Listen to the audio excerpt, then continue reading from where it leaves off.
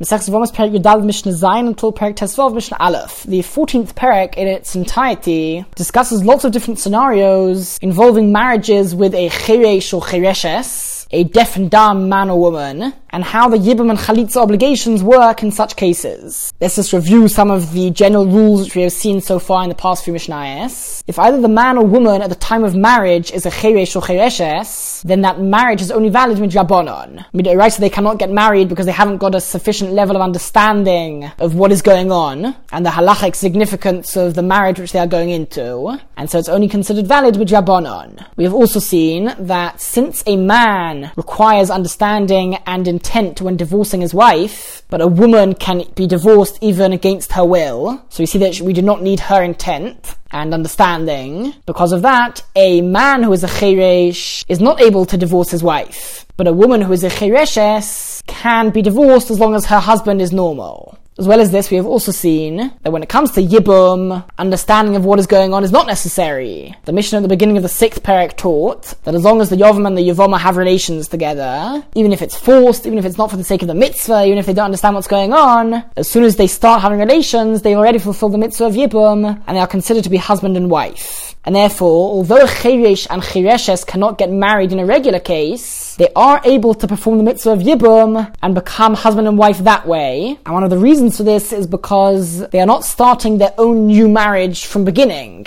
Rather, they are continuing the marriage of the brother who died. So the marriage already exists in the world, he's just taking that marriage and continuing it. And for that, even a cheresh and chereshes are able to do that, and proper intent and understanding is not necessary. On the other hand, when it comes to chalitza, the intent of both the man and woman is necessary, and therefore if even one of them is a cheresh or chereshes, then they are not able to perform chalitza. Now let's move on to the next scenario of this perek. Shnei achim, if there are two brothers, Reuven and Shimon, echad cheresh, echad pekeach. One of them is a cheresh, Reuven is a cheresh, he's deaf and dumb, and Shimon is a pekeach, he's a normal man.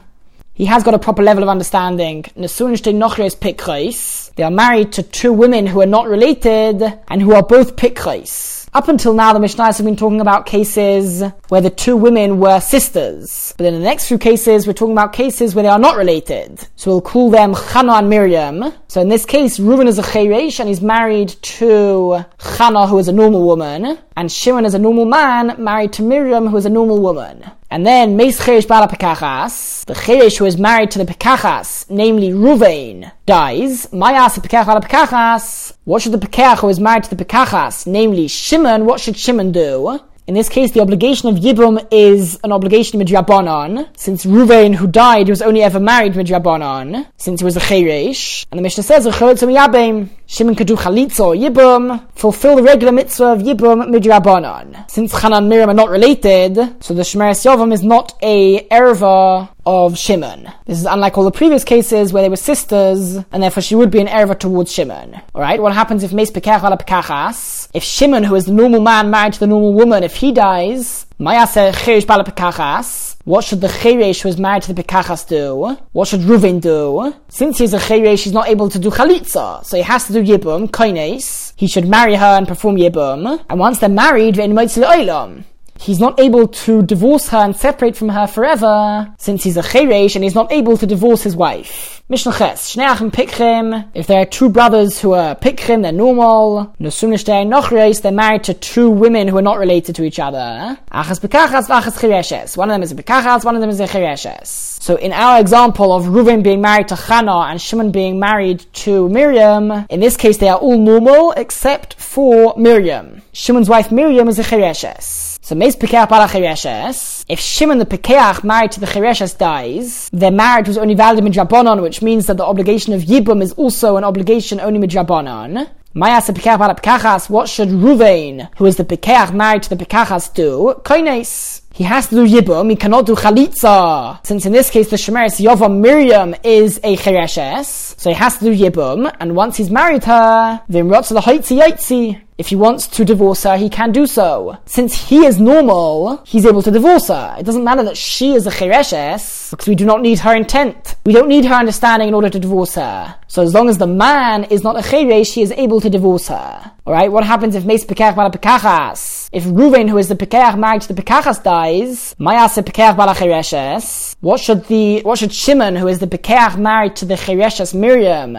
what should Shimon do? So in this case, both the Yavam and the Shomeres Yavam are normal. Both Shimon and Chana are normal, and therefore, he can either do Chalitza or Yibum. This would be fulfilling a mitzvah mid'oraisa, since the man who died was married on a mid'oraisa level. And in this case, he could even do Chalitza, since there is no Cheresh or Chereshes involved. Mishnah Test, final Mishnah, final scenario, Shnei Achim, if there are two brothers, Echad Cheresh, Echad Pekeach. One of them, Reuven, is a Cheresh, whereas Shimon is a Pekeach. And as soon as they are married to two women who are not related to each other. Achas chereshes, achas pekachas. One of them is a chereshes, Reuven's wife, Chana, and one of them, Shimon's wife, Miriam, is a pekachas. So what's the scenario? We have Reuven and Chana, who are both deaf and dumb. They're married to each other. And we have Shimon married to Miriam, and they are both normal. If Reuven, who is the cheresh married to the chereshes, dies, what should Shimon, who is the pekach married to the pekachas, do? So in this case, the shomeres yavam is a chereshes, so they can't do chalitza, and therefore koines will have to marry her and perform yibum. If he wants to divorce her after having married her, yotzi, he's able to do so. Since the man is a pekeach, it does not matter that the woman is a chereshes, he is still able to divorce her. Meis pekeach bala pekachas, what happens if Shimon, who is the pekeach married to the pekachas, if he dies? Mayase cheresh bala chereshes. What should Reuven, who is the cheresh married to the chereshes, do? Since he's a cheresh, he can't do chalitza, and therefore koines, he has to marry his yevama and perform yibum. And once he has done that, he is not able to divorce her forever, since he, the husband, is a cheresh, and in order to divorce one's wife, one has to have proper understanding and intent, and since he is a cheresh, he is not able to divorce her.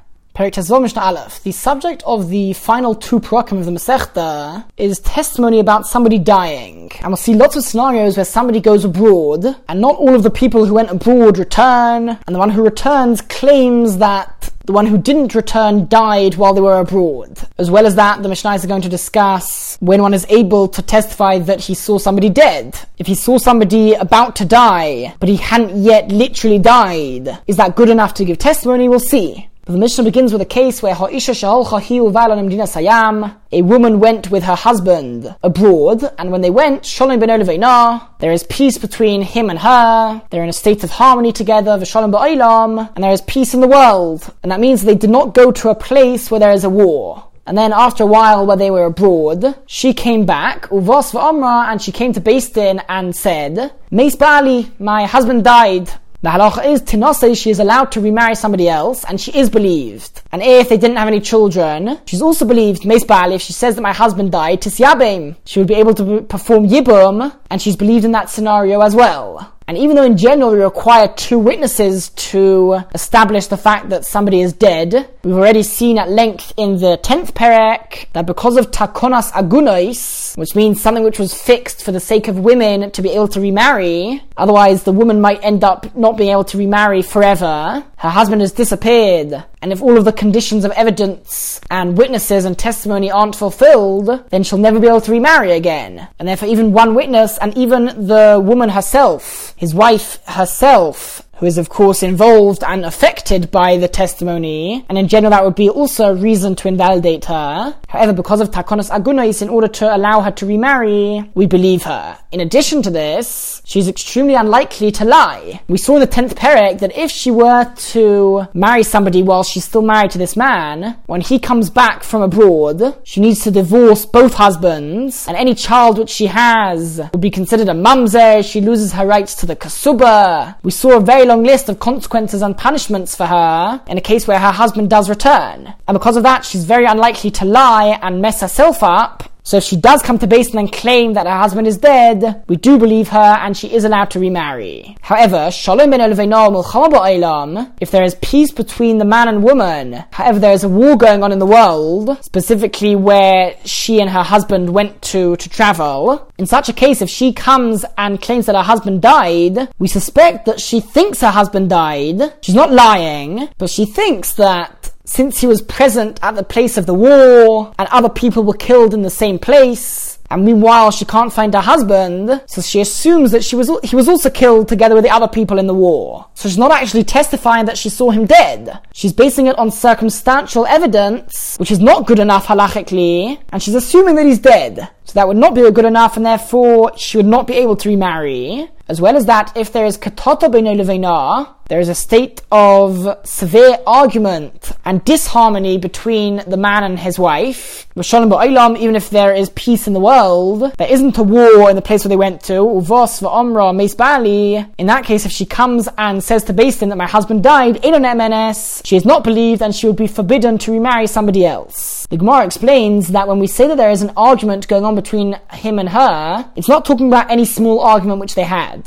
That would probably apply to most husbands and wives. Rather, we're talking about a case where she had previously come, a while before this, she had come to Beis Din and claimed that her husband had divorced her. That's how much she did not get on with her husband. She claimed that he had divorced her, and she was found to be lying. But we see that is how severe their arguments are, and we see that she wants to separate from her husband. And therefore, if she comes and claims that her husband died, we do not believe her, because we suspect that she might be so desperate to separate from her husband that she'll be willing to go through all of this and have illegal relations with somebody else, because that would mean that the halacha would be that when he comes back, the Beis Din would force him and the other man to divorce her. And that way she would be able to be divorced from her husband, and because she is so desperate to separate from him, she might be willing to go through all of this, and she might be lying, and therefore she is not believed. Rabbi Yehuda says, La'olam ein emenes, she's never believed. Even if she is in a state of harmony and peace with her husband, even if there is no war going on, she's never believed by herself to say that her husband died. Elohim kein bos boicho v'godea kuruin, unless she comes crying with her clothes torn, so we see that she is actually mourning over her husband's death, and that would be an indication that she is not lying. However, that is not correct. Whether this and whether that, meaning whether she comes crying and showing her signs of mourning, whether she does not show her mourning, to not say she can remarry, because we do not use that as an indication of whether she's lying or not. Women who are good at lying can pretend to be mourning, and so that won't help. And a woman whose husband did die, she might not wish to show her mourning in public. That cannot be the indication of whether she's telling the truth or not. And so the Chacham say, for the reasons which we explained earlier, we assume that she is not lying, unless we know already that there is severe arguments going on between them, or if there is a war going on, but otherwise she would be believed, and she would be permitted to remarry another man.